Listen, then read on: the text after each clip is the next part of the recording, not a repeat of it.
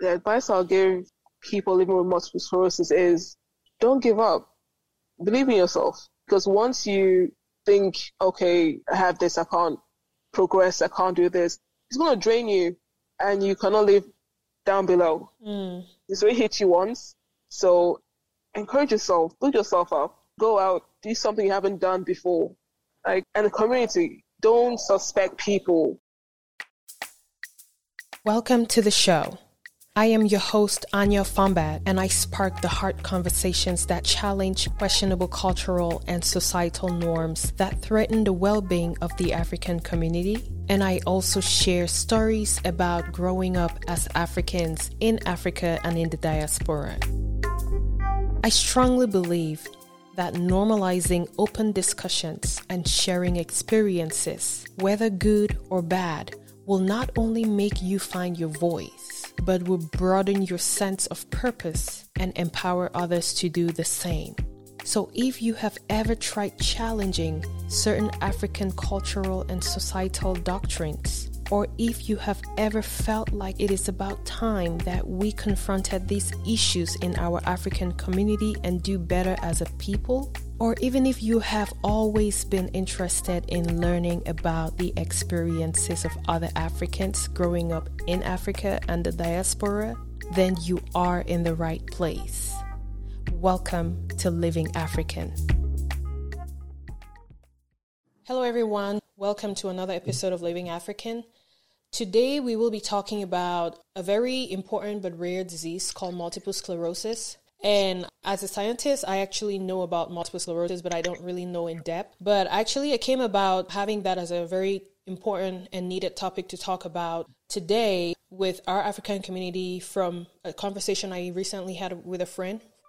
And her name is Fuen Berry, and she will actually be here to talk about it today. And she, disclosed to me that she had a diagnosis of multiple sclerosis, and that caught me aback because that's something that we really don't have or hear about in our communities, right? If I remember, we call that like the white man sick, like the Western, a disease of the Westerners, So it was really appalling that I've known her for all these years, and I did not know that she had this diagnosis, and it was very empowering for her to share her story with me, and I just could not wait to bring her over here to tell the world and to inspire those who actually are going through the same thing, and also to serve as a source of information and awareness to our community, because these are the kind of diseases that we really don't pay much mind to. So I also have here with me Dr. Ngaka, who is a neurologist, and he is practicing currently in Cameroon, which is West Africa or Central Africa, depending on who you're talking to. So they're both here with me, and we will definitely dive into the disease of multiple sclerosis. Fuen is going to talk about her story. Dr. Ngaka is going to give a scientific insight or perspective with respect to this disease. So I hope that you guys can learn so much from this conversation as I hope to learn as well. So I want to welcome you, Fuen and Dr. Ngaka, to this episode. How are you guys doing today? Anyo, I'm fine. I'm really pleased to be here this afternoon or evening, depending on where you find yourself. It's evening in Cameroon. Right. And I'm pleased also to meet Fuen. I think the subject of discussion this evening is something really interesting and important because it's usually greatly neglected in our communities. Meanwhile, right, it's ravaging it slowly. Yeah. And I think it's important that we get the population informed. Yes. To learn about it so that together we see how we could either go early to the hospital for screening, right, and for better management. So I think it's a good subject to talk about. And I also want to say thank you for all what you've been doing. I think I've followed your podcast the past few days and I've seen that you've been doing a lot. So thank you very much. I'm pleased to meet you. Pleased to meet Fuen. So. Thank you so much. I really want to welcome you both here. And I can't wait to hear all the stories from both your experience with your patients and also from Fuen's story. So let's just dive right deep into it. So before that, anyways, I was actually looking at, I was doing some research on the prevalence of multiple sclerosis worldwide, and I came across this Atlas of Multiple Sclerosis. It's actually on the Atlas of ms.org, and that's a map online. And, I was looking at there was like a world map with, a legend that showed the concentration or the prevalence of multiple sclerosis in different parts of the world. And I saw that in Africa actually accounts for the lowest, most of, the diagnosis of multiple sclerosis is in like North America. That's the highest. And then you go all the way to like the eastern part of the world, which is like Asia.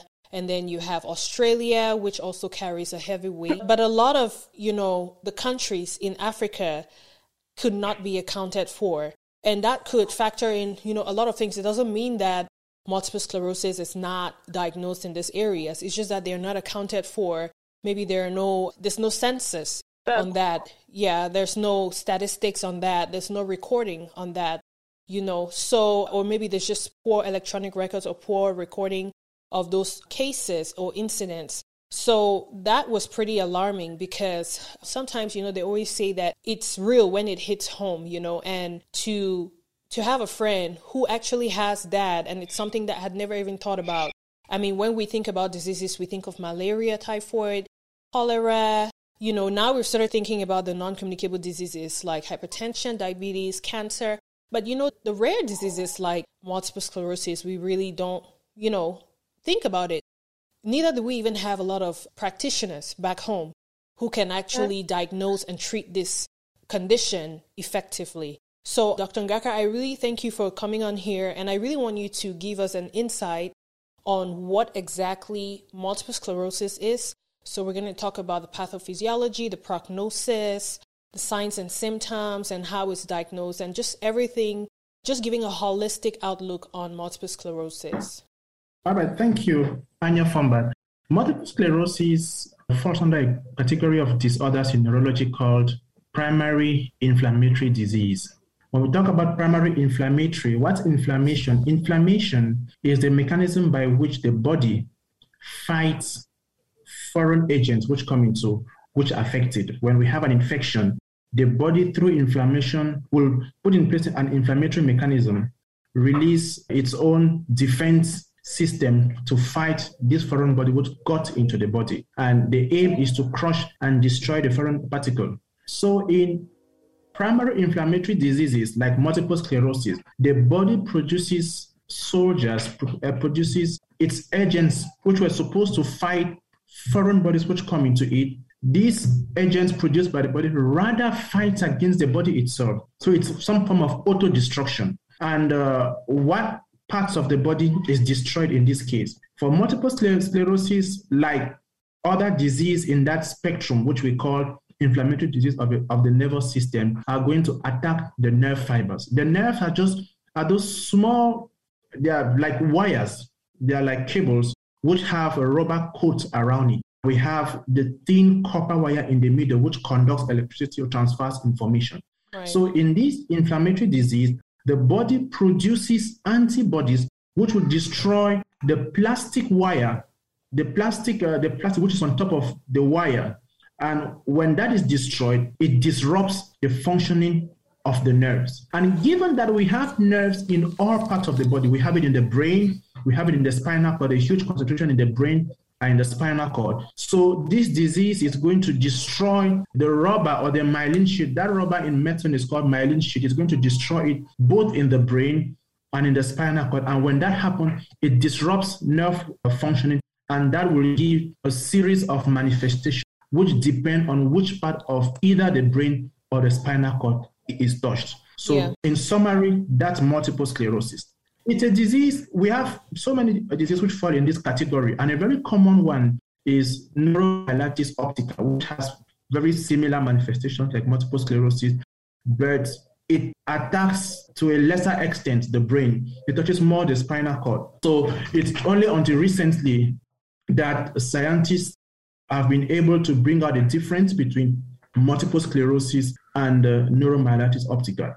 Okay. So it's a disease which, neuromyelitis optica is more frequent in the African population than we find it in the Caucasian population. So talking about the prevalence of these conditions, in Europe, like we know, in Europe, the prevalence is relatively higher. It is said that about more than 30 per 100,000 people suffer from this condition. And studies in Africa especially in the northern part of Africa, shows that Africa has a slightly lower prevalence, which is around between 3 and 20 per 100,000 per population. And in sub-Saharan Africa, we have almost no data on that. And almost no data on that does not mean that we don't have. They may be rare, or it may be that for long, we have not had the possibilities to diagnose such conditions. Like we know the MRIs just came into sub-Saharan Africa not long ago. Yeah. So possible. And also sub-Saharan Africa has the least number of neurologists you will have in the whole wide world. So this made possibly the diagnosis of this condition a little bit rare in our population. But nevertheless, from our practice, we've had a few cases with this pathology. To say that it is not absent in sub-Saharan Africa as such, we have cases like this which do exist. And having cases like this which do exist, the next challenge is when do they arrive in the hospital? One of the greatest challenges we have in sub-Saharan Africa when it comes to diseases is most of the times they come to the hospital very late. Yes. And when they arrive there, it's difficult to manage them. At that case, you spend time managing either complications of the conditions. But if people could come to the hospital earlier, diagnosis done earlier, management put in place could help improve their quality of life. And for that to happen, you need to know the signs and symptoms. You need to know how it manifests and what to do when you have such signs and symptoms. And like I said earlier, the manifestations depend on which part of the brain is touched or which part of the central nervous system is touched. And one of the most common signs is what we have, optic neuritis. The patient has loss of sight. The person will have blurry vision. It's a very common manifestation. And beyond that, we have either sensory deficit, we have motor deficits. You could even have even a paralysis, weakness of both limbs or four limbs, or you could have either weakness on one half of the body, or you could lose speech. So there are a constellation of symptoms which this patient, which present with, there is nothing specific for multiple sclerosis. It's when you assemble all the symptoms they present with, and it can give you an orientation on what this condition actually is. Now, which group of people does it touch more? Statistics show that women are 2 times more touched than men. And it touches women between the ages of 25 and 40, 45. It's within that age range. That's huge. That is the most active part of somebody's life. And unfortunately, it is a greatly invalidating condition. That means when it touches the person, it leaves you with a lot of sequelae, either with motor, sensory deficits. I remember a patient I received about a month ago. It's a young girl who just completed from ENS and was posted. And this girl came with optic neuritis and paraplegia. She had moved to different hospitals, moved to places before we received her. And that was when we started treatment, which should be given in emergency, though it was late, but our hope was to see how to improve the sequelae which this patient could have eventually. We gave her steroids, but after that, really, this lady didn't have any significant amelioration. So she left the hospital she's lost vision on both sides, she's on a wheelchair, and she's on a urinary catheter. I mean, that's a 30-year-old girl. I mean, can you imagine a young girl having a urinary catheter? That has an impact on her quality of life, the way she lives in public. She can't move freely in public because she will be smelling urine, unfortunately. And it also has an impact on her sexual life as well. And that's somebody with 30 years. So you see that its impact is really huge. And that's why I think that talking about multiple sclerosis this day, it's something important so that people can know about it. Patients think about it when they have symptoms, they rush to the hospital, and even doctors themselves have a high index of suspicion so that they can do what has to be done in order to improve the quality of life of these patients. So I think now I'll just end here and we'll continue discussion. If there are any other questions we can share. Thank you so much for that insightful introduction to this disease. And there were a few things that I just wanted to follow up on or piggyback on. You know, the reason why I wanted this topic to really be done, and I really wanted us to give a lot of insight to our community, is just because, like you said, a lot of the data on it is unknown, but that does not mean that it doesn't exist, right? It doesn't mean that it doesn't exist.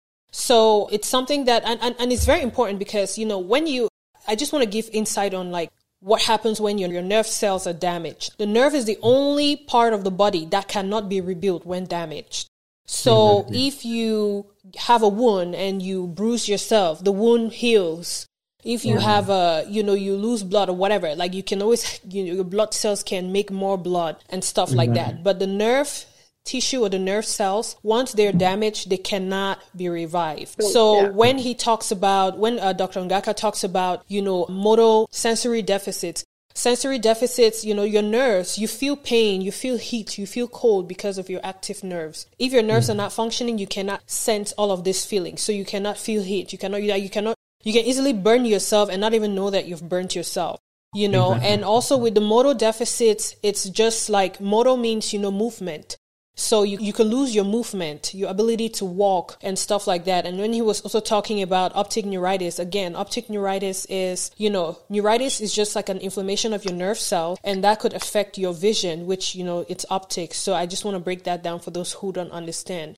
And lastly, talking about the paraplegia, and these are all symptoms that could potentially happen with multiple sclerosis and even neuromyelitis optica. And lastly, with the paraplegia is just paralysis, right? So paraplegia, not being able to walk, these are things that actually greatly affect the quality of life. So the earlier that these symptoms are reported to the doctor, don't wait till you have a headache before you go to the hospital. Don't wait till you feel pain or whatever. If you cannot feel things, if you are having issues with your vision, or if you're just having issues even like moving and stuff, just hurry up to the hospital, because these things could be better managed if they are caught as early as possible. And we have Fuen here with us, Fuen Berry, who's my friend, like I mentioned. Her own condition was hopefully caught as early as possible, and she will be here to share her story. So Fuen, can you give us a brief background or preview of your story? Hi, everyone. Hi, Dr. Ngaka. Hi, Anya. Thank you for having this conversation. I know I mentioned it to you. I think I hounded you a few times. I'm like, talk about MS, because I don't think people know enough about MS. Yeah. Nor the symptoms, because no symptoms is the same for everyone. But what I discovered within the group I was with is, those of them had vertigo. Because in 2009, I literally collapsed. Like, I couldn't walk. I could crawl. I couldn't walk. So I called my friend. I said, I need help off the floor. And I couldn't understand why I couldn't walk. So he came to my house. She saw me on the floor. I managed to open the door, and I'm like, I need help right now. We called the ambulance, went to hospital, and doctor said, you have vertigo. And I said, I live on the first floor, so I don't know how high that is. And what is vertigo, actually, for the people to understand what that means? Like, how did you feel? I felt sick. Just everything I ate came out. I was just throwing up. Everywhere was spinning around me. Spinning, yeah. I was dizzy. I couldn't understand what was going on. And the doctor was just a bit, are you pregnant? I said, no. Everyone was just asking. I was like, no, it's not possible. And I saw another doctor to get a second opinion and did some scans. And the doctor said, well, I suspect something, but I can't really confirm that. And with that, I left the hospital. And fast forward to 2016, Easter Monday, I remember that I was having breakfast with my family, and I started throwing up. No reason at all, I just started throwing up. So my younger sister rushed me to the toilet, finished throwing up, and I was scared to eat one more time. Went to the doctor, ran a few tests, and ordered an MRI scan because he couldn't understand, but my balance was off. So I was walking, I was swaying. At that point, I had to get a walking stick because I couldn't walk without help. And when I got the results, the doctor asked for a second MRI scan to confirm the first results. I'm like, what are the results? He won't tell me. And when the results came, I got a call from another doctor, and he said, I was at work that day, and he called and said, have you done an HIV test? I said, I can do one, but last I did was in the surgery. He listed a few tests, and said they're all in the surgery, and they all came out clear. And he goes, you have MS. I'm like, what's MS? And I thought of Jack Osborne, one of the Osborne kids. Mm-hmm. I'm like, yeah, he has MS. I was like, how do I get MS? It's a bit strange. But the ease at which he said it, I cried. And I wiped my face, went back to my office, carried on with work. I text my siblings. So I'm like, I got news, but it's not good news. I have MS. My older sister called me immediately. She says, do not cry, come home. So I carried on work. I tried to distract myself. I was like, I will think about it later. And I went, and Google is not your friend. Trust me. This is I time Google is know. not your friend. Because Google gave me different things I didn't know in my life. Yeah. I looked it up. I was like, MS.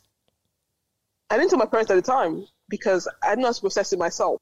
So I booked an appointment with that doctor, the same doctor. I'm like, could you explain MS to me in the simplest of terms? No medical term involved, just simplest of terms. So he drew a straight line. He said, this is your brain right now, process information, straight line. Then this zigzag. He said, this is what's happened to your brain right now, and it will never be the same as a straight line. And I was quiet for 5 minutes. I said, never? He goes, never. He goes, now let's see how bad the MS is. I cried. He didn't do a thing. He just watched me. He goes, yeah, family around. I said, yeah, they're here. But I don't have to tell them about it. So my sister came in and they're talking. I just literally zoned out. I said whatever they're saying, she'll understand. Just let me have like 5-10 minutes. And I cried and cried and cried, and I was out in 15 minutes. I was like, fine, let's carry on. So I did determine how far gone it was. I had to do a spinal tap, and that hurts a lot. I was in hospital in December. It was done, and to determine how far the MS had grown. So you have lesions in your brain. And a nurse came and saw me later and said, what he said to me, I'll never forget. This was 2016. Well, in June, he said to me, you've been in a wheelchair in 3 months. Literally, I was between stunned and confused why you tell me that. That's not what you tell a patient who has just heard this kind of news. Yeah. So my older second was with me, and she just held my hand. I was just, leave me alone, man. Don't hold my hand. Like, this is what you used to hold my hand for. Right. I was just, you don't know what to do. Like, this is first of many. And with that, I was in hospital every month for blood tests, for scans. What I would say to people is when you, like Anya said, if you're not feeling fine, please go to hospital. If you suspect something, also have an MRI scan. Another one will do. More than one. If you doubt the first one, request. I know it's harder maybe in Africa. Yeah. In Cameroon especially, but request for another one because it may determine how far gone is the MS has spread. Because I asked to see the MRI scan when it came out, and they wouldn't show me. First doctor wouldn't show me. I said, it's a request, or else I have to go through another means and you don't like it because I'm entitled to it. So they showed me a picture. I said, can you zoom in and show me the dots in my head? He showed it to me. And I was quiet. I was like, okay, cool. Let's do this. I'm okay. And they put me on thank goodness for this day and age because there are several treatments. And I was like, I'm fine. Better yet, I haven't told my parents yet because I didn't know how to tell them. I didn't know what to say to them without them feeling concerned, as a parent would be anyways. So I'm thinking, what am I getting at this age? Like Dr. Ngaka said, it's when we're in our prime. Yeah. You're getting it now. What am I meant to do? I think I planned so many things. I planned to do this, I planned to do that. I feel like it just put a stop on my travel, stop on my life, stop on many things. But ignoring me, nothing stops me from doing what I have to do. Yeah. So I was like, cool, let's go. And then when I went to Cameroon, anyone say something, I was like, have you seen the doctor? Can you check this? Can you check that? You don't have MS, but the symptom is because I have fatigue. So the symptoms I got were vertigo, fatigue, dizziness, because I lost my vision for a week. Everything around me was so blurry. Because I know my house, I knew my route to work, route to the train station, it was fine. I don't need any help. After that, I'm on my own. So it's crazy, but I trained myself in such a way that I knew what was around me. I knew what to do. But if I go to an unusual place, I'm lost. Yeah. So they did some scans, and doctor said, oh, there's some dots at the back of your eye. I'm like, I don't know what my eyes look like. They tell me dots at the back of my eye. What does that mean? So a second doctor came in. He asked, did you have a wound or do you have an accident? I'm like, no. He goes, the dots in the back of your eye are unusual.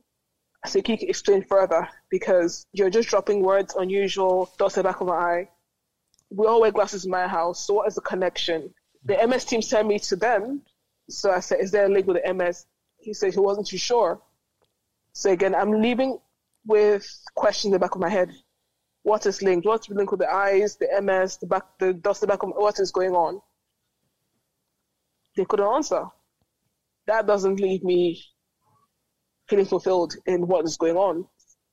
And I left with plenty of questions. So I spoke to my aunt. She's an ophthalmologist. I'm Auntie Barry. Can you explain this to me? And she goes, yeah, you should go to an MS hospital because they're trained for things like this.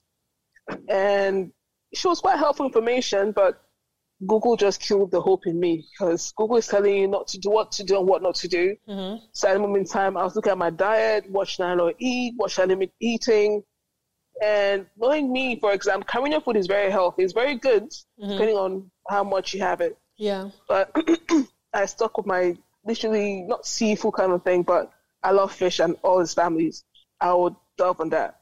So I took working out more seriously. I took my diets. I took my vitamins.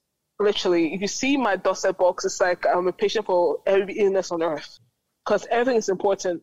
I panicked a lot because I didn't know what else to tell people my age and younger who may not know what it is. Yeah. Because I saw different doctors several times, and everyone was like, they'll do a test, run a test. I got confused. So how many tests are you going to run if you don't know what you're looking for? But when I got to MS Hospital, what they said to me was, you've had this for 9 years. And I was shocked. So when you mean 9 years? So yeah, you started developing 9 years ago. And then I was like, I was in Form this, I was in Form 2, Form 3. I was like, no, what do you mean 9 years ago? And I didn't understand. But then what clocked was the migraines. I started having migraines in Form 3, and those hurt a lot. And I got migraines thinking it was a normal thing. It's not a normal thing to have migraine at that age, and I still have it till date. Yeah. So I was just connecting all the dots. So I was just thinking, you know what? Something has to make sense. Because when we, the causes, the symptoms, at this time we're thinking, oh wow, they're right. So it just grew and grew and grew. And it was, you said, wasn't discovered. Yeah. We didn't know what to do. I didn't know what to do. I wouldn't have thought of anything but take paracetamol, take this one, it will go away. No, that doesn't cure anything, but we didn't know what to do. So it was hard. It was harsh. And I said, you know what, live your life. Don't live by, what if I can't travel? What if I can't do this? And I take all the medication, take the migraine tablets, take the tablets for the treatment. I started with Lemtrada to suppress the growth of the MS. Mm-hmm. But right now, because I have, it's not working, I developed a thyroid problem. So now they've changed it to a new treatment I start next month. Mm-hmm. And I was like, no, this one works for me. They said, no, you have a thyroid problem. And it's not getting any better. So it's one thing leads to another. Yeah. So what else can I get from the MS? Because like you said, I thought it was going to be MS and no stop. But the symptoms keep developing. Mm-hmm. And not everyone will have a thyroid problem. At the moment, an overactive thyroid. Yeah. I said, can you take it out? And they're like, no, we'll let you know. So that was 4 months ago, you let me know. But the MS is being controlled. But I think of those in Africa mm-hmm. who have the opportunity to have, see a doctor, get the scans done, get treatment done, and access to doctors like Ngaka who know what they're talking about. Yeah. Because if you don't know, you just be guessing. And that wouldn't help anybody. Yeah. You can visit all the 2,000 doctors on earth, but if you don't know exactly what you're searching for, it won't be of any good to anyone. Yeah. I mean, your story is very mind-blowing. And when you're talking about this story, I'm just looking at you like, oh my goodness, like you've been through so much, and I had no idea, Exactly. I can imagine. Yeah. I mean, it's just mind blowing, I'm so sorry to hear about everything that you've been through. And, you have still managed to keep your spirits high. You have still been the same jovial friend that I've known for all. You've not changed at all. It takes so much strength to really withstand and sustain everything that you've been through. And I really want to thank you from the bottom of my heart for sharing your story.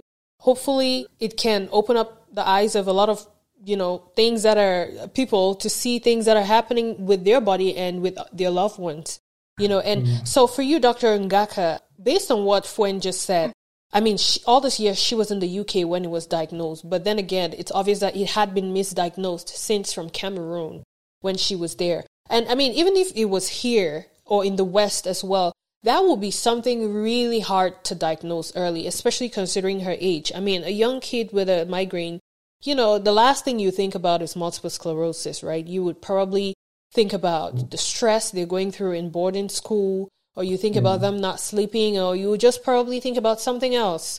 neuralgia, something else than multiple sclerosis. So with the difficulty that it takes to diagnose this disease, how is it, and the complexity of the series of tests and examinations that are being done in, with patients, in this case with Fuen, she went through several blood tests, several examinations, several scans and stuff like that. I mean, in a country like Cameroon that does not have as many resources, like how are these diseases being diagnosed? Yeah, I think that's really where the issue is. Like, in Cameroon, in fact, in order to diagnose, you need to have a high index of suspicion. Yeah. Yeah, it means that you need to think about it. If you don't think about it, you won't diagnose it. Mm-hmm. All right. And I think it's the first thing which I'll do. I'll talk to two groups of people. I'll talk to the medical personnel, and I'll talk also to patients. Mm-hmm. First thing to patients is when you have any symptoms which are unusual in your body, it is good to consult a medic. Yeah. And you must not go to a traditional healer. Yeah. Go to somebody who will do a thorough diagnosis, and rather let the medic tell you there is nothing wrong with you than for you to assume that there is nothing wrong. Yes. Because that assumption might be expensive, might cost you a lot. And the other side of it goes, if patients could go to hospital as soon as possible, I think that would greatly help them. Yeah. And also, neurological disorders have manifestations. When you have a clue, currently in Cameroon, we have more and more neurologists in many of the regions. I won't say all the regions, in many of the regions. So if you are not getting relieved from the care which you have, you could seek to see a specialist. It may be a neurologist or any specialty, depending on what you feel as symptom in your body. Mm-hmm. If you are feeling a problem with if you have a problem with diarrhea or constipation, mm-hmm. You can ask to see a doctor who takes care of diarrhea and constipation. If you have a problem with vertigo, with seeing, with blurry vision or anything, seek to see a specialist who looks at that problem. You may not know the name of the specialist, but ask your healthcare providers around. Mm-hmm. Is there a specialist who takes care of that kind of problem? I think they can help orientate you to meet such early, and in so doing, diagnosis can be done and treatment started as soon as possible. That's the first part. The second part goes to the health personnel. Most diseases have a very typical presentation. And when you have a typical presentation, it is always good to think outside the box. Yeah. You can even, you think outside the box. What else can it be? She has migraine at that age. Does she have other symptoms which are unusual to the migraines which somebody of that age is supposed to have? If the person has abnormal symptoms, then you think outside just normal migraine and start considering other diagnoses. And the other part of it is when you have something which is unlike what you see often and you cannot explain, it is wisdom, it is wise, it is better for you to seek the opinion of somebody who is specialized in that domain. In so doing, the patient always benefits. Yeah. So those are the two first aspects I'm going to address. And so now the challenge we have is most of the times the patients arrive us already late because either they've gone and seen the native doctor and moved to different places before coming, and that makes it really challenging. But generally, and most of the cases we also do come from the ophthalmology unit. That means a patient has either lost his vision or blurred vision. He goes to consult an ophthalmologist who does evaluation and sees that no, there is nothing in the eye that can cause that. So probably the problem is from the brain. So they refer the patient to us for us to investigate and manage. Yeah. And one of the first things we do is to ask for MRIs and do lumbar taps and all of that, which are not readily available in all regions in Cameroon. For now, we have MRI just in Yaoundé and Douala. I heard that there is a center in the west region of Cameroon, that's in Bafoussam, which we recently acquired an MRI. Mm-hmm. But you see it, that a county with 10 regions, just 3 of them have MRIs. It makes the diagnosis really difficult. Yeah. So with that, if a neurologist who receives such a patient with optic neuritis and has those weaknesses and the age, you can suspect that probably it is MS or any other inflammatory disease of the central nervous system, and you investigate in that light, and you see how to start treatment. The other axis, the other area where we have difficulties, is usually the cost. Yes. Some come and are not able to get these tests. Because to do an MRI, you do an MRI of the brain and the spinal cord for you to have a diagnosis. An MRI of the brain and spinal cord costs about 500,000 francs CFA, which is about $1,000 or $1,200. That's a lot of money. That's just for the MRI before the lumbar taps and other blood exams which you need to do. So it's sometimes really costly to get this diagnosis done, and sometimes when the exams are requested for the patients, don't do it. But one of the things that we try to do is to negotiate with the radiologists and the hospitals if they could help reduce costs. And some of them are really understanding and they help us. But we can't beg all the time because they're running those machines needs costs. So in some cases, we succeed to negotiate and plead with the hospital to reduce costs or to do it for free, and they do. In some cases, they're not able to do, and that makes it also difficult. Our hands are tied. We can't do much. So it's really something tricky. First of all, from the community side, they come into the hospital early. Secondly, from the part of the doctor, sometimes the index of suspicion is not very high. And the other part is also the cost of investigation. So it's something that has a lot of challenge. But I think the encouragement I'll give to average Cameroonians, I know it's difficult, but I would say our health is the greatest wealth we have. Yeah. It's the greatest wealth we have. It's true that it costs much money, but if we could sacrifice a lot, we mobilize the families like we do, because that's something that we do sometimes. When you have a patient who cannot get his test done, I'll take my phone and I call different family members that you have a patient here and he's in a critical condition. Please kindly make available funds so you can investigate and treat this lady as soon as possible. Sometimes it works and sometimes it doesn't work. So there's a lot that has to do in terms of mobilizing funds, in terms of getting the population aware that they need to come to the hospital early, and another part on the medical personnel. So I think that there are a good number of things that need to put in place. And that's why I think that our discussion this evening is going to sensitize more and more the population. They will get aware of such conditions and what to do when they have symptoms. When they have any problems, they rush to the hospital fast so diagnosis can be done and treatment started as soon as possible. Right. Thank you so much for sharing that. Now, you brought up a lot of very, very good points, especially when it has to do with the factors that kind of hinder people from seeking medical attention, which of course finances always falls as number one, considering the cost that it entails just for diagnostic purposes, and then not even talking about the treatment side of it. Like Fuen had mentioned, I mean, the medications that Fuen is on, they're definitely specialty medications, meaning that, they're very specialized for those specific rare diseases. And here, for example, in America, specialty medications are extremely expensive, very, very expensive.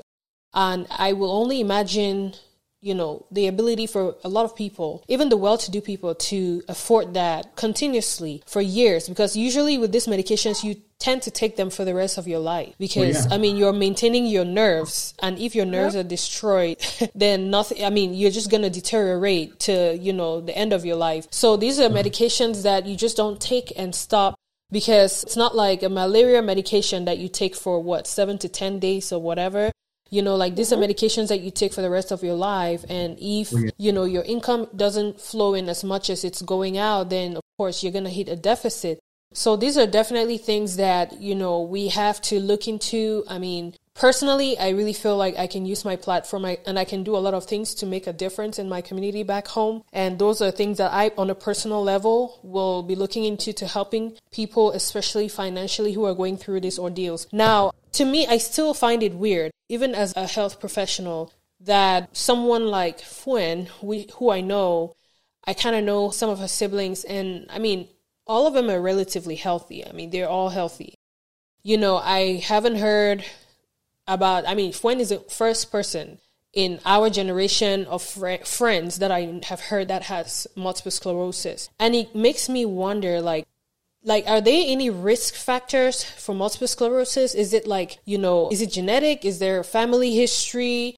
All those questions keep running through my mind. And I believe they also ran through your mind, Fuen, what did I do? Is there anything that I did, or is there anything that I was exposed to, or who in my family? I'm sure your family now started trying to figure out, if they have it or if they're safe as well. So how was that experience for you? And then we were going to ask Dr. Ngakara to give that scientific insight on the possible risk factors or if it has any relation to a family history. Yeah, when I got the diagnosis, the first thing I thought, like, ask my mom, like, anyone in your family ever had MS? Anyone had symptoms?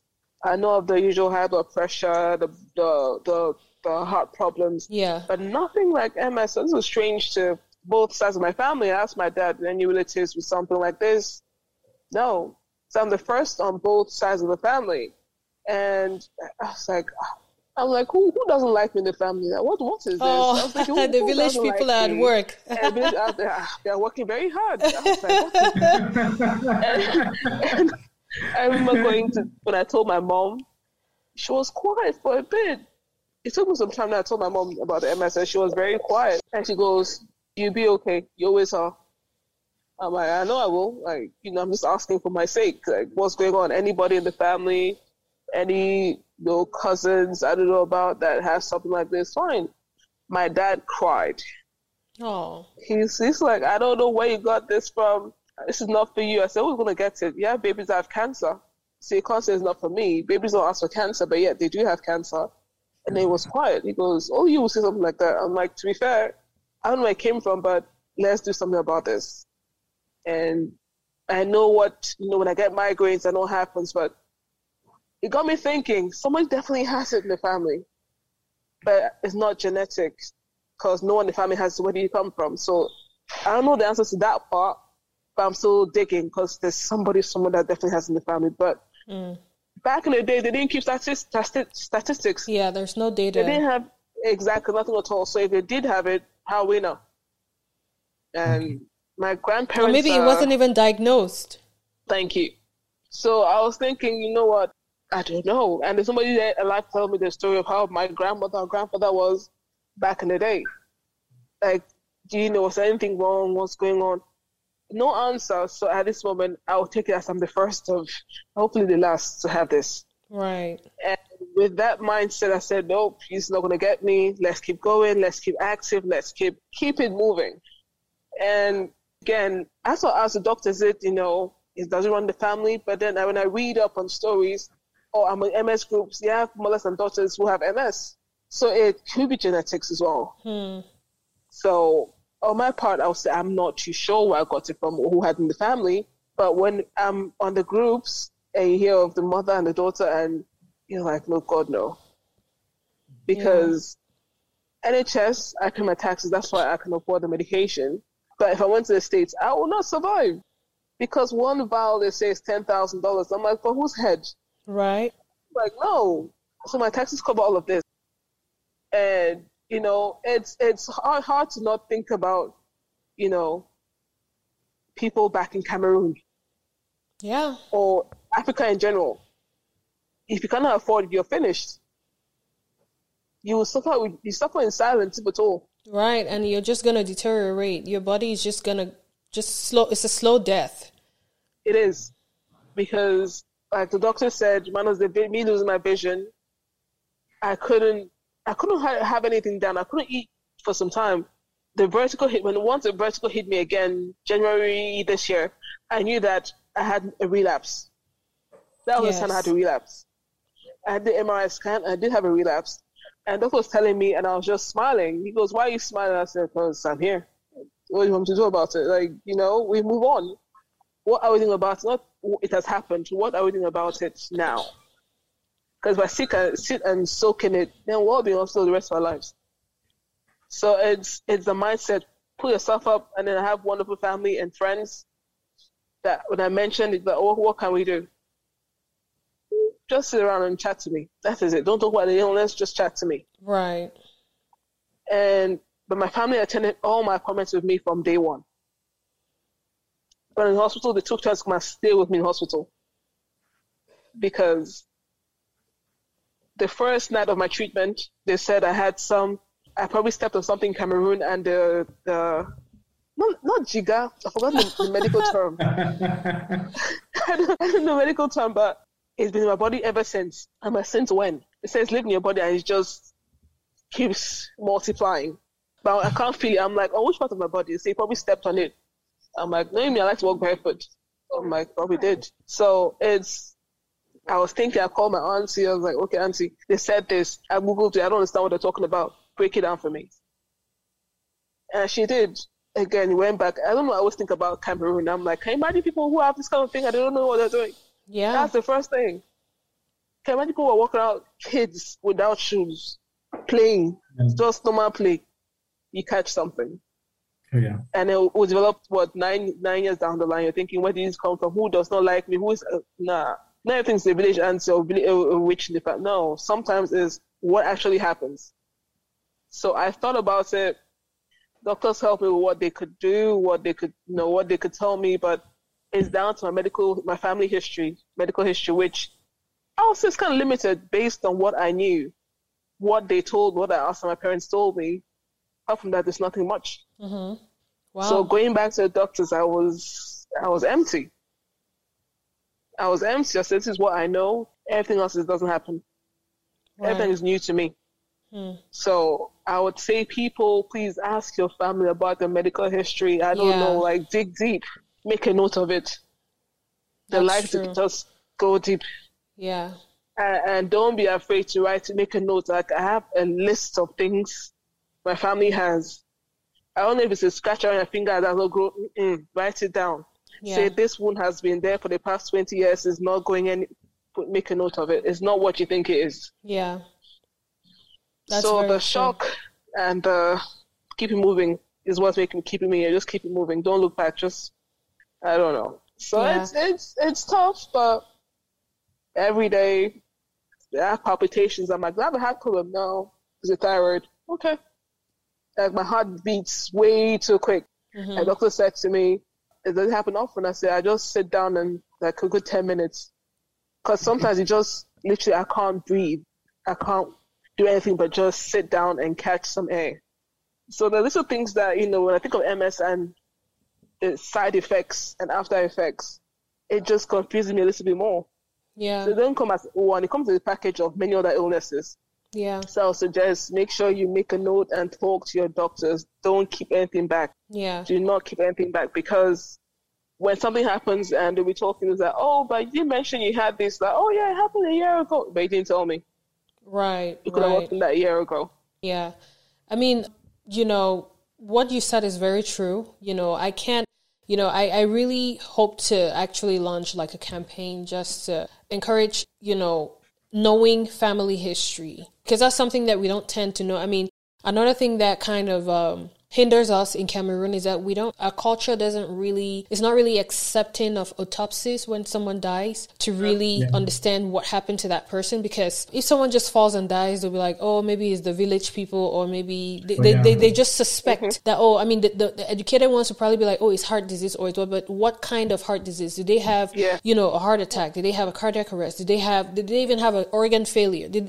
So many things can happen, right. But it's very important to get that family history and know what, your family members have, because that could determine what risk factors that you could potentially have towards a specific disease. And it could also help with the diagnostic process, especially in countries in Africa where there's a huge lack of health care resources, So to you, Dr. Ngaka, are there any risk factors for MS? And is there any family history relation to MS? Okay, MS so far, medical science has not been able to put a finger on exactly what is the cause. There are two main. We have MS could be genetic. There are some hypotheses which say it has a genetic aspect, because studies have found out that when you have a set of identical twins and one has MS, the other has a 25% chance of developing MS too. So it says probably there might be a genetic contribution somewhere. So far up to now, they've not been able to put a finger exactly on what on what actually is, but there is that speculation. And the great part of it, more than 70% of them are sporadic. That means they just occur in life. And there are some risk factors which have been postulated but not been concretely proven. But for example, they say vitamin D deficiency, long-term vitamin D deficiency, stress, all of those factors have been incriminated to contribute to developing MS. but the great part of it is sporadic. That means it just occurs in life. And because of vitamin D, that's why it is said that you will have maybe a higher prevalence around the temperate region than you will have in sub-Saharan Africa because of the sun and all of that. Right. So those are the things. And let me come now to what actually happens, like I said earlier. So in the pathophysiology, you have destruction of that rubber. I'm using the cable with a rubber on top, which coats the copper or the metallic thing inside. Once you have that destruction, it doesn't occur once. It's an ongoing process which is slow, but has bouts. We call them crises. You have crises regularly. Yeah, really. And these crises accumulate and lead to, each crisis will leave you with sequelae. So over time, if you are not treated, you will have an accumulation of the sequelae. A sequelae, it's like the complication. If you have a motor weakness, maybe your muscle, your leg was completely paralyzed and non-functional. In the healing process, you might gain a little bit and you're able to use that limb a bit. If you have, again, another crisis which paralyzes the same limb, maybe your muscle strength, your muscle power you gained was at 4 on 5. When that one heals, it leaves you now at 3 on 5 or 2 on 5. So you see that over time, the disease is invalidating if it's not managed. So that is why we have the need for treatment. They call them disease-modifying agents. The purpose of those drugs is to help. They call them immune modulators because the immune system is functioning in a haphazard manner, destroying itself. So you need to give drugs which will help bring order in the immune system. So, and like was said earlier, those drugs are damn expensive. Damn expensive. I mean, it could cost almost about $1,000 a month. I wonder how many Africans will afford $1,000 a month just to buy drugs. And that does not include the test which you will do along the line. And you have other bills to take care of. So its cost is really huge.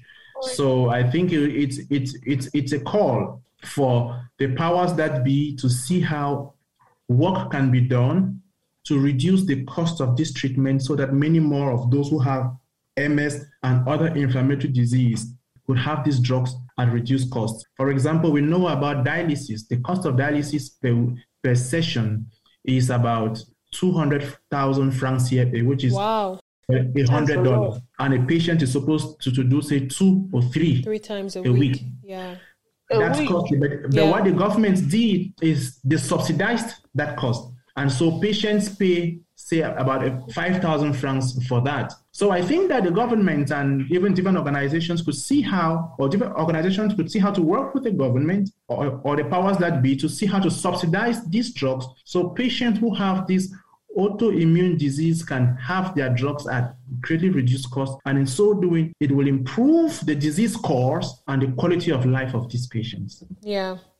Wow. Thank you so much for sharing that. Now, talking about the stigmas, right? Considering how rare this disease is, especially in Cameroon or Africa as a whole, do patients who have been diagnosed with MS typically experience any kind of stigma in Cameroon? Yeah, stigma is a common thing, especially for almost all neurological disorders in Africa. I mean, firstly, one of the common manifestations of these inflammatory diseases, which MS is one of them, is the people lose vision. So somebody who doesn't see, explaining that by witchcraft, either you took somebody's thing and all of that.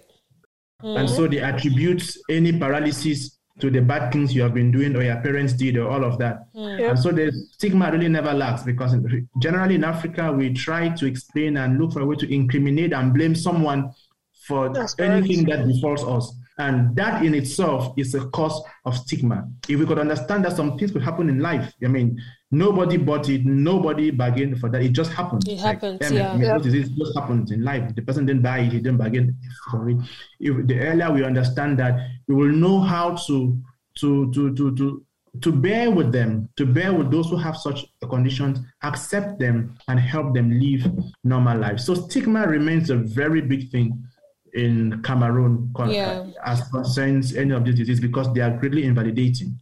Right. That's very true, actually. I mean, talking about stigma, I mean, I had an episode with my family and we were talking about my brother who actually has a nerve disorder. Well, he started by having infantile spasms, which are just, seizures as a baby. And that, of course, progressed to a more complex seizure disorder, but in his adulthood. But I remember, if you haven't listened to that episode, it's apparently very powerful. I almost did not post that episode because it was extremely emotional, but my family, we sat down for the first time to talk about it. And, we actually spoke a lot about the stigma that we had to face. A lot of people, you had all kinds of stories because my brother, having a seizure back then in the 90s was not really something common. So, when the child has a seizure, they're like, it's an attack from the devil. My dad has done something, or my granddad has done something, or they said the child is a snake and the child is Obanje. Like they were just, it was horrible. But it's a very great episode in terms of giving insight on how cruel our African community can potentially be sometimes. And also just, giving further insight on understanding our mentality.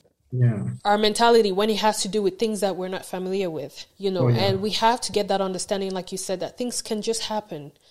You mustn't be the cause for things to happen. They can just happen. It could just be part of life, So for you, Fuen, did you experience any stigma with the MS diagnosis? Initially, I didn't tell many people because, again, I was trying to process it myself. And before I started talking about it, I had to make sure my family understood what it was. And the term disability or you're disabled didn't come. I thought you have to be in a wheelchair. You understand. It was strange for me. But then in the UK, I'm classified as disabled. So I told somebody in Cameroon you're disabled, like, but you're walking, you're doing this, you're doing that. Right. So it's strange that people will not believe that, okay, this is the situation. But I went to Cameroon recently and I was sitting with my classmates. And so I told them, I said, listen, you guys should be more open. And I went to Cameroon community here in the UK, and I said, it's tough for me to, it's my personal problem. And that's one thing that they do in Cameroon. We'll keep this to ourselves. It's a secret. Yes. Don't tell. Don't talk. Yeah. You must not know. It's not for you. It's for other people. Right. It's for other people. It's not for you. So don't be selfish with the information that you know and that you have. Yeah. You will be helping somebody. Yeah, that's true. So first of all, accept what you have. Mm-hmm. And let people know that, listen, it's not as bad as things were back in the day. Yeah. It's my story to tell. Yeah. And you want to tell the story and you're lost, let them come to me. Yeah. So you're not giving half information out and about. Yeah. So it's no stigma yet. Yeah. That people are so, you cannot be disabled. You're walking up and down. You're here, you're there, you're all over, you can drive.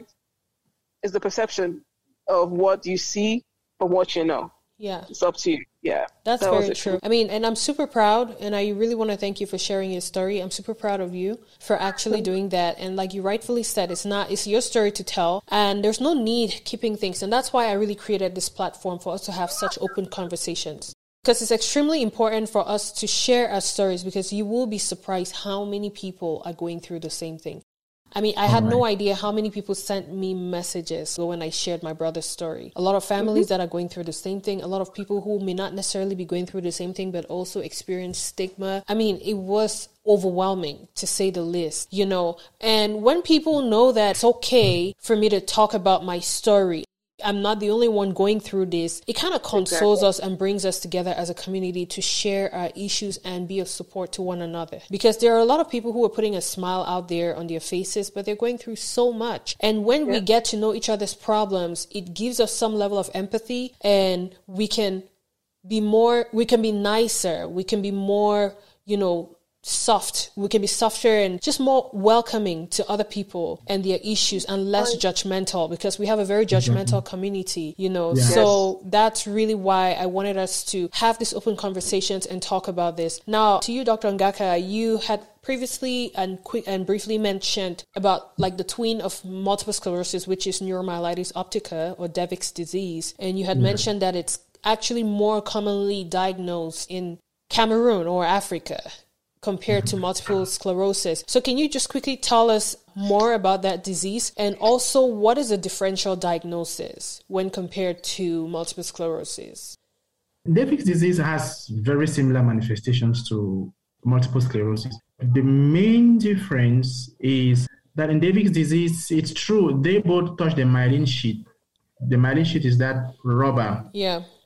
But in this case, you have a specific protein on that rubber which is destroyed. They call that aquaporin 4. Aquaporin 4, it's a protein which permits movement of water in and out of the nerve cell along the myelin sheath. And when that protein is destroyed, it will lead to eventual destruction of the myelin sheath and helps in rapid impulse transmission across the nerve fiber. So generally, the manifestations are the same. But in multiple sclerosis, the demyelination, the destruction of this rubber will occur both in the brain and in the spinal cord. But in neuromyelitis optica, it touches more in the spinal cord than you will have in the brain. So most of the times, the patient will present with visual problems and problems on their forelimbs at once.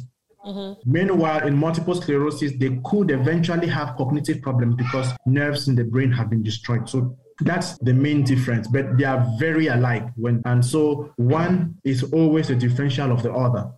They are very good friends. They are a twin. There's just a thin margin that separates both of them. And the managements also are slightly different. Right. But they are the same groups of drugs were called immune modulators. Okay. So, and both of them are sporadic. So we have very little genetic components. All right. But now one main difference or one main thing with neuromyelitis optica is that it is more severe than multiple sclerosis. There are more episodes, more frequent episodes than you will have with multiple sclerosis. When you have someone and you put on treatment, the frequency of his crisis will significantly reduce. Let's say if he was having 10, he could reduce it to 2. But for neuromyelitis optica, when somebody was having 10 and you put on treatment, it goes down to 5. And like I said, you see, each crisis is going to leave a weakness, and that will accumulate over time to give to make the patient independent, to make the person dependent later on in life. So it's more severe than multiple sclerosis. Right. And given that as a patient, you don't know which is which, that's why when you have any of the symptoms I mentioned earlier, consult your healthcare provider as soon as possible. Okay, thank you so much for sharing that, Doc. And so talking about treatment, right? What do you always advise your patients prior to starting therapy? And how does the therapy, what is the course of therapy for these patients? Generally, when the patients come in the acute phase, you have to admit them and give them methylprednisolone, which they will take for 3 to 5 days. Yes. And upon discharge, you give them a while hospitalized, they receive high doses, up to 1 gram, 1,000 milligrams of methylprednisolone. And upon discharge, you reduce to 1 milligrams kilo. And you associate that with other immune modulators. Why do you associate with immune modulators? Because those immune modulators take about 3 months for you to have the effect. Yeah. Normally, you could put the patient on just steroid and they take it for life, but steroid has a lot of side effects, a lot of them. So you can't keep a patient on steroids for long. So you have to associate these immune modulators. And given these immune modulators take time to take effect, you have to associate them with steroids. After, say, a month or 2 or 3, you taper down the dose of the steroids and the patient continues with the immune modulators for life. And you need to do constant checkup. You have to do blood tests, kidney tests regularly in order to check for some complications which could come from a long-term use of immune modulators. Right. And so that's what the patient takes. And if the patient has a crisis, he's hospitalized again and administered high-dose steroid. So that's how it goes.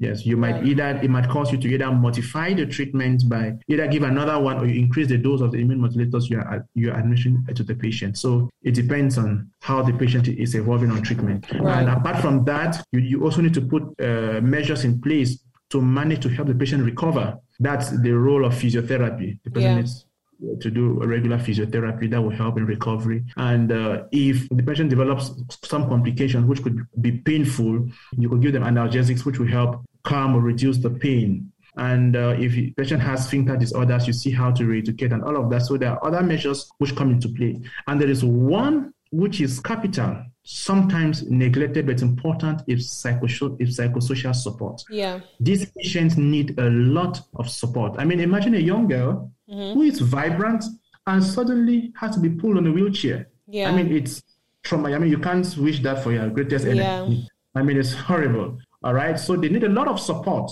I mean, the person's life has come to a stand. Somebody who's active, going to work, fending for the family and all of that. So they need a lot of support. So regularly, you ask them to see a psychotherapist, and you as the specialist, you also need to ensure you counsel the patient each time you meet and make sure the family is aware, is around, and give the patient the support that he or she needs in the course of my illness. Yeah, that's very true. I mean, having an abrupt disease like that, or having a disease like that, very abrupt, a disease that severe could definitely take a toll on your mental and emotional health, so that is something that should definitely be promoted and encouraged, especially within our community where we tend to really not focus a lot on mental health compared to like other fields, other diseases and stuff like that. So that's something that, it's very important. And I want to thank you very much for sharing that. And to you, Fuen, like, how has this whole experience affected you physically, emotionally, mentally? And how has it affected your quality of life? I literally didn't stop crying for over a year. I'd say counselor.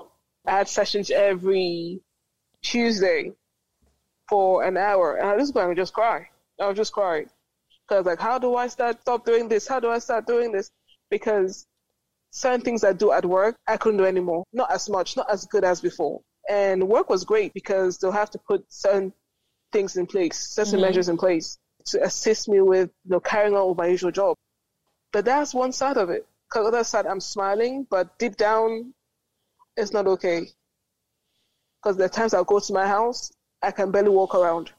Like I said, because I know the structure of my place, it makes it easier. But there are times when nothing works. I'm scared to go somewhere else I don't know because what if I collapse and no one to help me? Yeah. I don't have my siblings to help me. They're very far. What to do? So many what ifs. But I have to be strong.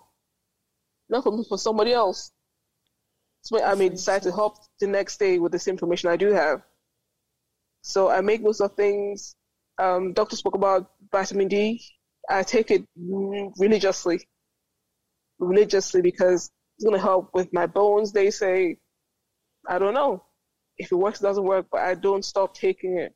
Take your vitamins seriously. Research, ask your doctors, which is going to help you. I was doing some research on lion's mane from some group, and it's going to help with the myelin sheath because mine has, as doctor said, broken off.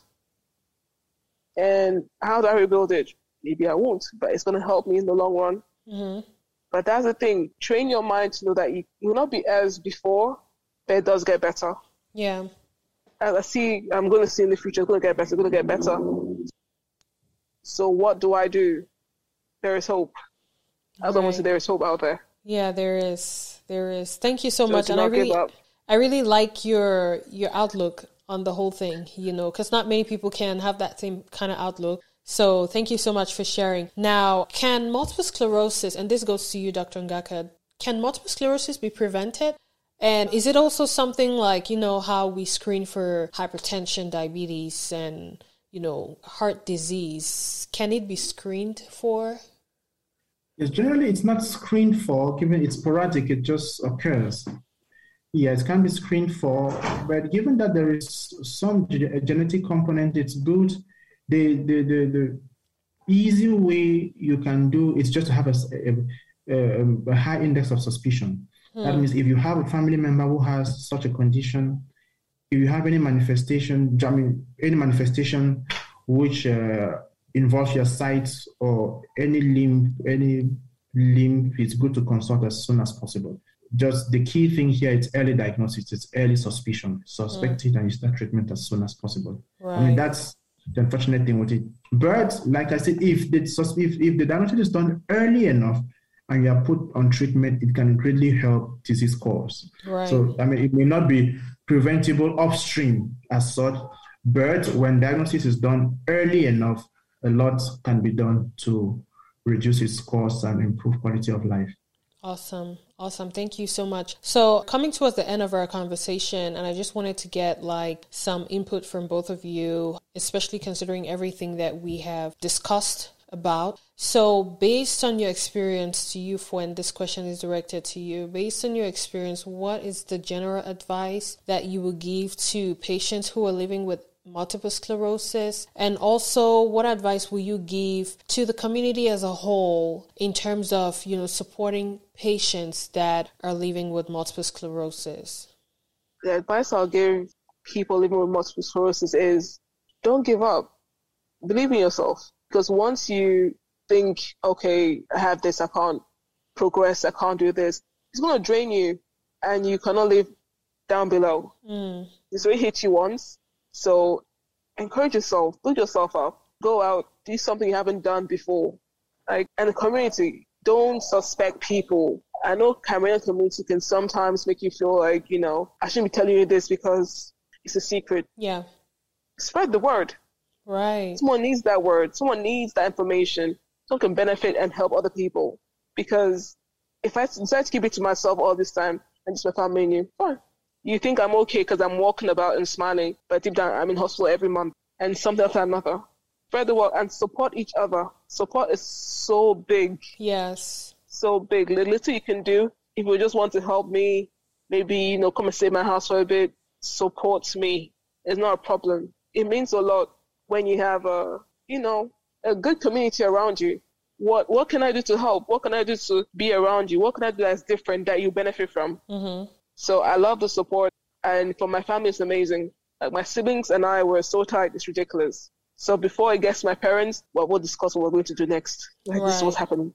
What's the plan? What do you think? And the doctor said to me, "Oh, you came your sister. You bring another sister. Now you bring a brother." I said, "I can bring the rest of the family." That's what it was. Right. So it's the support I get that gives me the courage to carry on. So when I travel, since I regularly get migraine, I go on my migraine tablets. I don't leave them behind. So you get something that is very regular. Right. Take medication with you. Right. Don't go there and it happens to that people start running around. Oh, what do we do? What's going to work? Use what works for you. Yeah. And do your research. And ask doctors. Yeah. The hi doc, I saw this online. People say it helps with this, like the MS helps with the migraines, helps rebuild this. What do you think?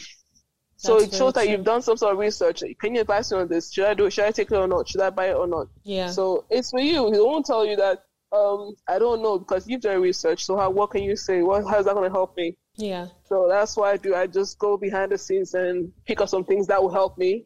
Yeah. And then carry on.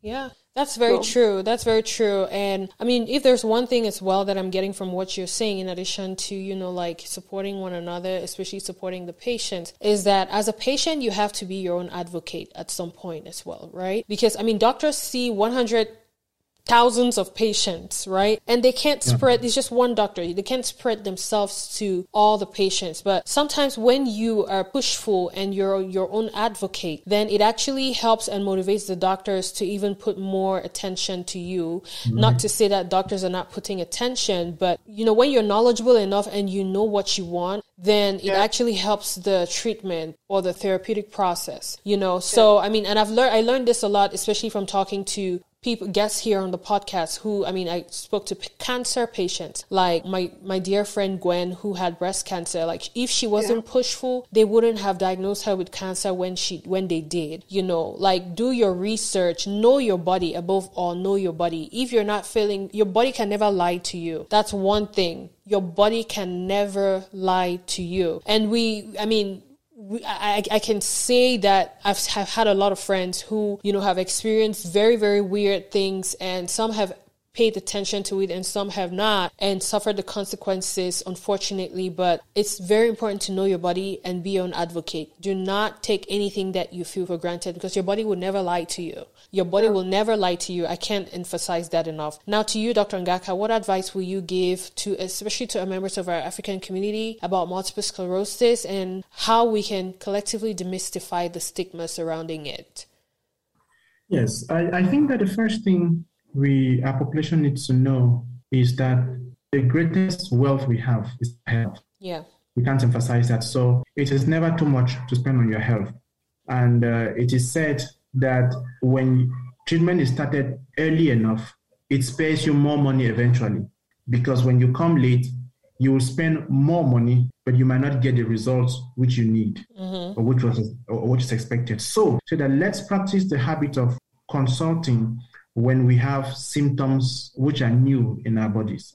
Let's consult regularly and sometimes seek to see specialists in particular domains. Know the names of your specialists. Feel free, if you cannot call the medical name of the specialist, a gastroenterologist, to just say the doctor that manages stomach problems, stomach disorder, doctor that manages breathing problems. I think that it's through that someone can orientate you on who to find. And when you meet a specialist, it will help you a lot. And that's the first part. The other part, which I think it's important, is that it's the aspect of stigma. Please, nobody went to the market and bought an illness. Yeah. Though and it could happen to anyone. Like I said, it's sporadic. You don't get money to go buy it from the market. I mean, it happened to anyone. And because it can happen to anyone, even to your loved one, be fair and be kind to patients and support them and help them. And never always think that they are having this because they did something. It could just happen without they doing anything. I think it's important. And then the other thing I would say is, may the powers that be work very hard to make diagnosis and treatment accessible, both financially and also materially, in terms of the resources needed, making available the technology needed for this to happen. That let's make all of that accessible so that patients can be diagnosed early, put on treatments early, and in so doing, it will greatly help the community and people with multiple sclerosis and other inflammatory diseases. Yes. Thank you very much. Thank you guys so much for this insightful conversation. I really hope that it helps a lot of people and gives more knowledge out there as it has done to me. Now, for you, Fuen, how can people contact you or support a cause that you're passionate about? You can contact me via my email address. It's Fuen, FUEN.berry, BERR@gmail.com. And send me an email. Have a conversation. Be about MS or just help out. I'm interested in supporting Cameroonians to get to know about MS. Right. And to seek medical help, because right now it's an underlying illness that we don't know about in Cameroon, and we should know about it because you never know what happens and to whom it happens to. Maybe you or maybe you're a young kid. The age gap for it to develop is, it's quite long for women. It's quite huge for women. So send me an email and then we'll have a chat. Right. Thank you so much. What about you, Dr. Ngaka? How can people contact you or support a cause that you're passionate about? Yes, Leonard Ngaka. You can contact me on my email, which is lngarka@yahoo.com. That's my email address, and you could get to me if there's anything we can launch from there and see how to continue the discussion eventually. Right. You actually practice in Cameroon as well. So how can people, for those in Cameroon, how can they benefit from your services as well? Yes, I work at the Yaoundé Central Hospital as a neurologist, precisely in the neurology unit. And I also teach in the Faculty of Medicine and Biomedical Science of the University of Yaoundé 1. So in the Central Hospital, it's possible to get to me there. I'm there every day of the week, Monday through Friday. But I consult usually on Tuesdays and Thursdays from 8 a.m. Okay. Thank you very much. And do you have a work phone number, an office number, or they can just reach you at the hospital? Okay, my work phone number is +237 is 699-886484. Okay. I'm going to have all of that information in the show notes of this podcast for those who want to contact both Fuen and Dr. Ngaka, especially in Dr. Ngaka, to get his, to be his patient or to see him for consultation and stuff. He's one of the very good neurologists in the country of Cameroon. So if you want to see him, I'll have his contact information as well in the show notes. But I really want to thank you both from the bottom of my heart for sharing your story, for sharing your expertise with our community. Conversations like this just empower me to even want to dig deeper and bring out other topics that will really help our people. And I really hope that we can not end this conversation here. I hope that this conversation goes to different circles for us to, for it to spark more conversations, for us to really look into ourselves and look at all those symptoms that we may not have been ignoring, to really try to look deeper into it and see a doctor, or just not ignore them, because these are conversations that are very needed, especially about rare diseases as multiple sclerosis or even the Devick's disease. So I really want to thank you guys so much for taking your time to speak with me. And I don't know if you have any last words before we end. Look after yourself. If you don't feel well, make sure you go see a doctor, demand an MRI scan where you are, depending on where you are. And get a second opinion as well. Right. Make sure you get seen. That's what I'll tell you. Thank you. What about you, Doctor? And don't give up hope either. Yeah. Oh, yeah. Yeah, the body never lies. So when you feel something abnormal, it's good to contact a healthcare professional. Okay. For that to be assessed, yeah. Yes. Thank you so much. And I know we're different time zones. I wish you guys a great week ahead and a good night. And I will catch you in the next episode. Bye.